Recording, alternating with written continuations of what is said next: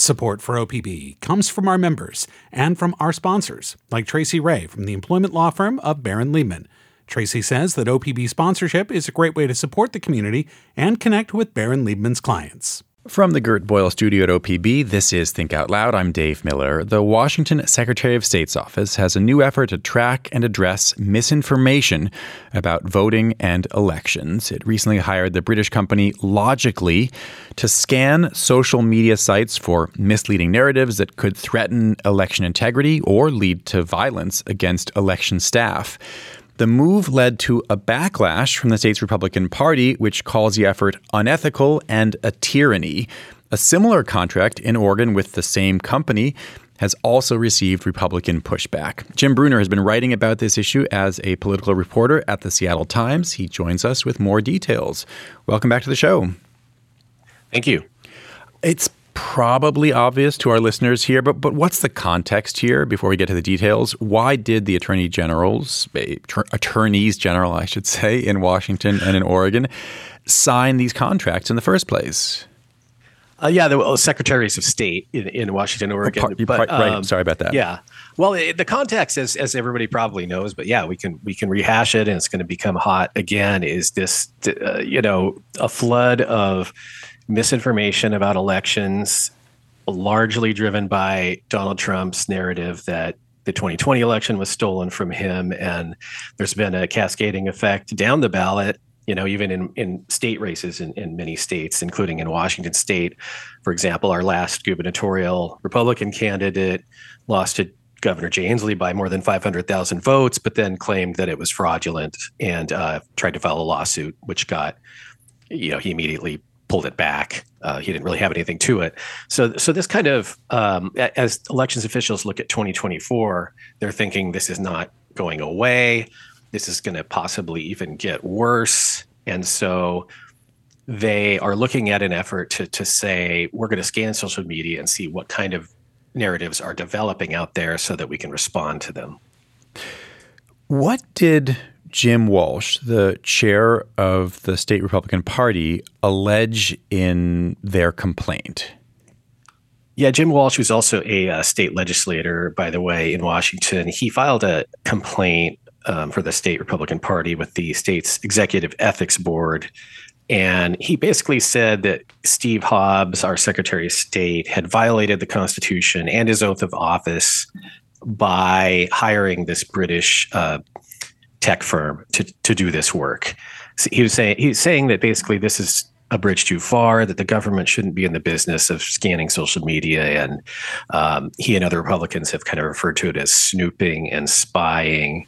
And so he doesn't even he would reject the notion that this is an effort to tackle misinformation. He would say that it's an effort to suppress, conservatives. How did that executive ethics board respond? Well, they very quickly said, the staff looked at it and said, this is not really in our purview.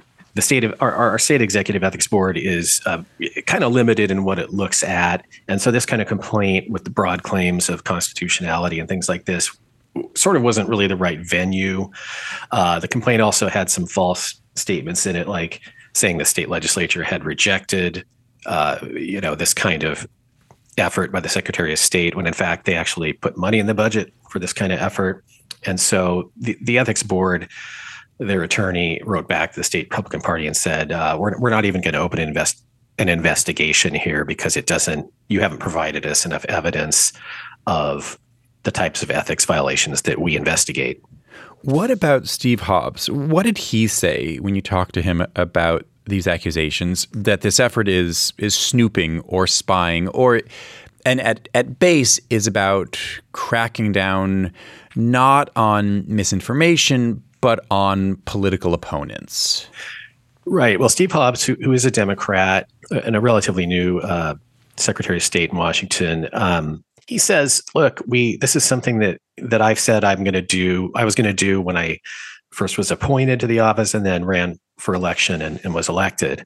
So it's not like a surprise. He defends the contract and says, we've actually had instances of elections officials in Washington being threatened with violence, and we need to know about this. And it's and the easiest way to do that is to hire this company that has an expertise and that markets itself to elections officials. And some staff with the Secretary of State's office had actually, I think, seen a presentation or a booth or something by this company at a national conference. And he said he was struck back kind of snarkily in a way at the Republican complaint. And he said, unlike Jim Walsh, I actually put on a uniform and defended democracy.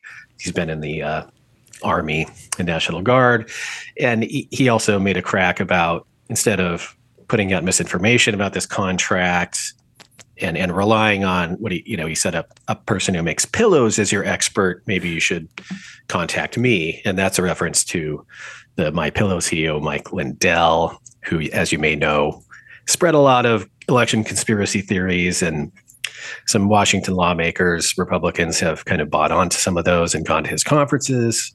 The state Republican Party's election integrity chair also has actually presented at some of those conferences. What exactly is this British company logically? I got to say, an adverb as a name for a company makes it hard to say, but regardless, what are they going to be a Well, branding experts probably came up with this and were paid a lot of money, but they they say that they use artificial intelligence as well as experts to, they specialize and they advertise as we're a company that has an expertise in looking at misinformation and responding to it, and we can help you with that. And so the Secretary of State gave them it was a no bid contract, which I still have some questions about, frankly, for about $273,000. And they, in exchange for that, this company sends regular reports to the Secretary of State's office about what they call narratives and or threats to elections officials, or kind of stories about the election process. The basic idea seems to be that without some kind of AI-juiced tech search capability, that state workers wouldn't have the time or the resources to scour all of social media. Well, so what kinds of posts or comments do they flag? I mean, what kinds of things end up in the weekly wrap-up?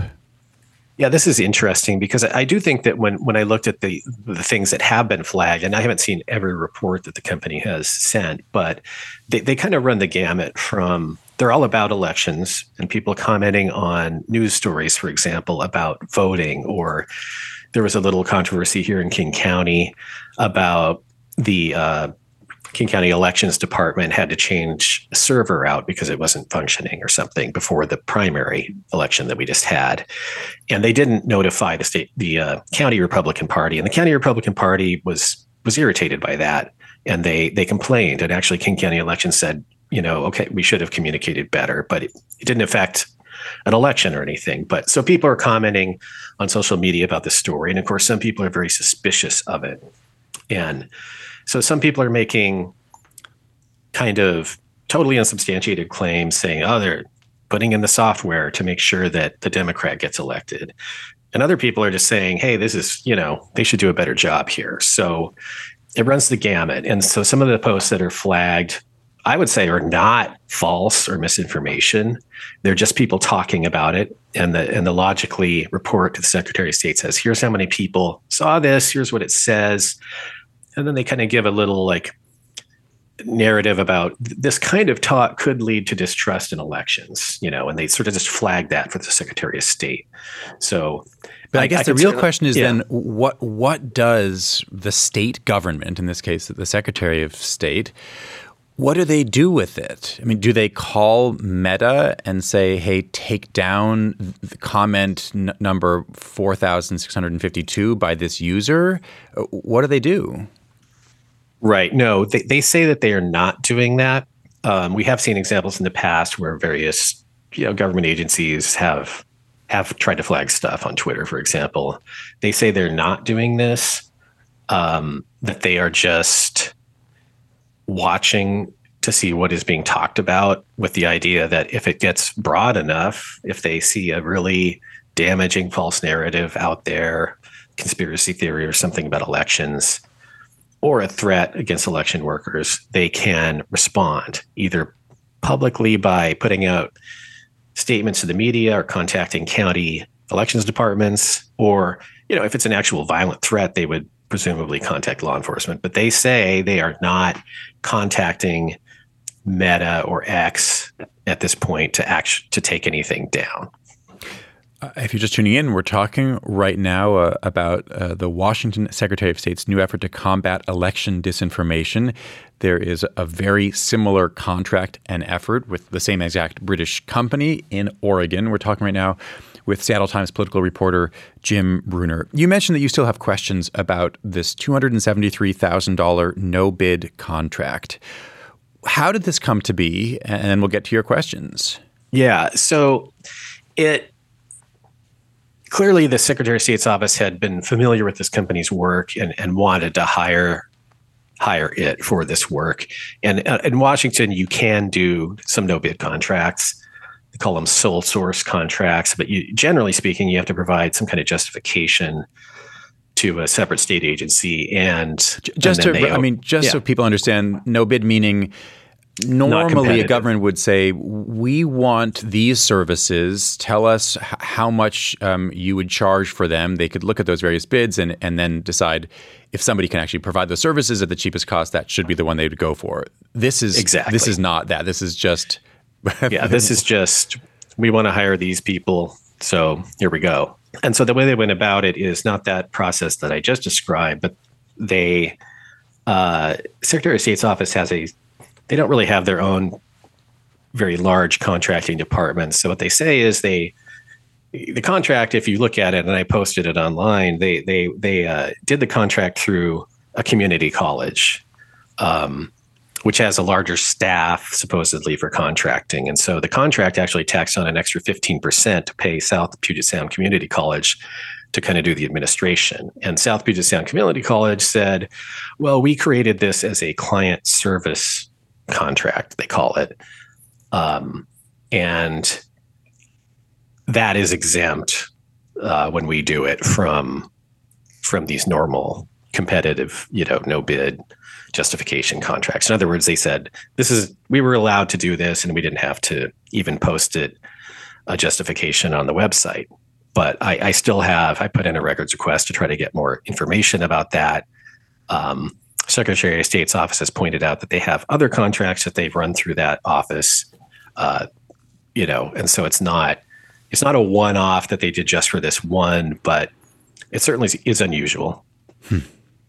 Going back to the big picture before we say goodbye, unless something surprising happens at the national level, we're looking at a rematch of the 2020 election. What have you been hearing from either county elections officials or folks in the Secretary of State's office about what they're expecting or what they're fearing in 2024?